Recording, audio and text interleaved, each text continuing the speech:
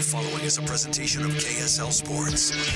First and 12. A total roundup of this weekend's BYU football and the new look Big 12 Conference. First and 12 is sponsored by Macy's Grocery Store.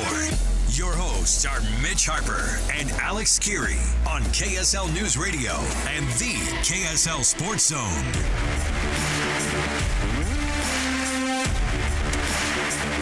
Happy Sunday to you, everybody. Oh, look at that. I got my voice back. You know what that means? We're going to put a bow on this entire First and 12 season. Alex Kirry, Mitch Harper, right here on KSL News Radio and on the KSL Sports Zone 97.5. Oh, my goodness. Mitch, we've come to the end here. Our producer Eric said it right before we started up here. Blake and I, the season's over. Not just that, we're week 14 now, man. The conference championships are in the book. We've got college football playoff stuff that's going to be obviously invading our world over the next month. We're super excited about it, but I cannot believe that everything went so quickly. We shouldn't be shocked. We do this every year. An eventful Big 12 football season, and we'll unpack what happened yesterday with the championship game, and what's going to be fun, too, in hour number 2 is we're going to do a look ahead to 2024 and put our power rankings with all 16 teams in the new Big 12. So hang tight. We're going to have a loaded 2 hours here putting a bow on Big 12 football in 2023. But we start things off with the headlines. 12 headlines. 1, 2, 3, 4, 5, 6, 7, 8, 9, 10, 11, 12. The dozen storylines that shape this week of Big 12 football. Headline 1. Oh, my goodness.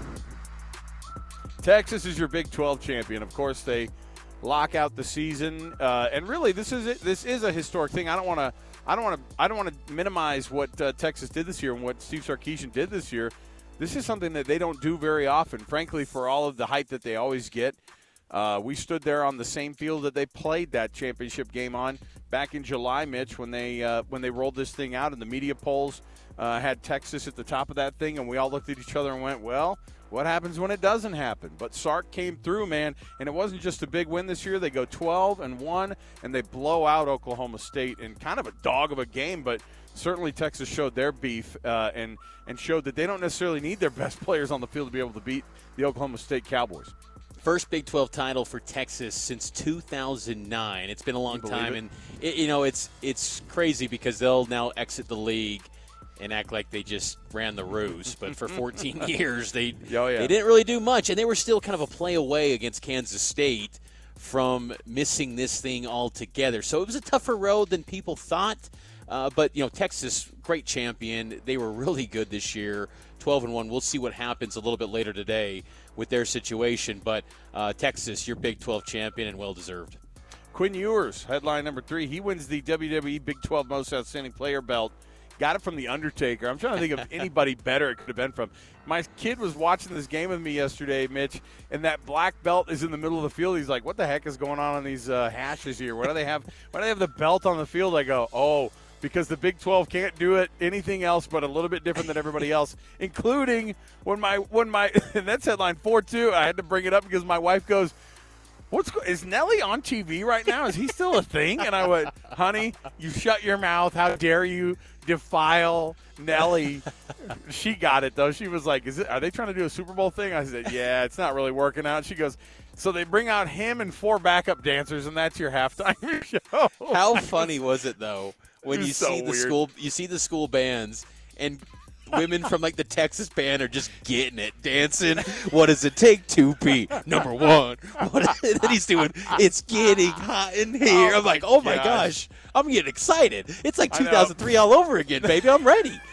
I think that's part of the life that my wife was trying to forget about. In the high school, she's like, I got to get out of here. I don't feel good with all this music. I was ready to go to a club and just go. I was ready to go get it and start dancing. Not a club, Mitch. Club Omni, 2003, 2004. Get me going, man. Oh my goodness. But Texas fans, though. They made their best voices heard. They relentlessly booed Brett Yormark, and then they chanted, SEC, SEC. With the southern accent from the crowd. No, listen, he knew he had to take that medicine, right? You saw the look on his face. That's a guy who he knew He's been a part of weird rivalries. This is about as weird of a rivalry as you get when a conference commissioner has to eat crow at the 50-yard line at the Big 12 championship game. Exactly what he didn't want to do. But you know what? I mean, I will say, though, out of all the conference championship games, the Pac-12 game, well, the SEC almost became kind of a classic, but even then it kind of fizzled out. I think it was when you talk about champions, and you talk about things that teams did to kind of get where they are. I thought Texas kind of put on a show yesterday, and that's exactly what you got. I think that it was the right thing, and you can't deny that Brett Yormark brought something different to the conference this year. That he did, but I got to ask you though, Alex. Headline number 6: how concerned are you about what this performance from Oklahoma State does to the image of the Big 12 moving forward? Because you got to imagine the national writers, the national media are going to say, well, this is the new world of the Big 12. You're just going to be completely thumped by anyone from the SEC, the Big 10. You're in a far lower tier. You might be power conference in status only, but there's no proximity or closeness to you and the SEC. I think it's going to be a narrative going forward. Yeah, but I will say, too, though, this is exactly what these other conferences do. Top-heavy, right?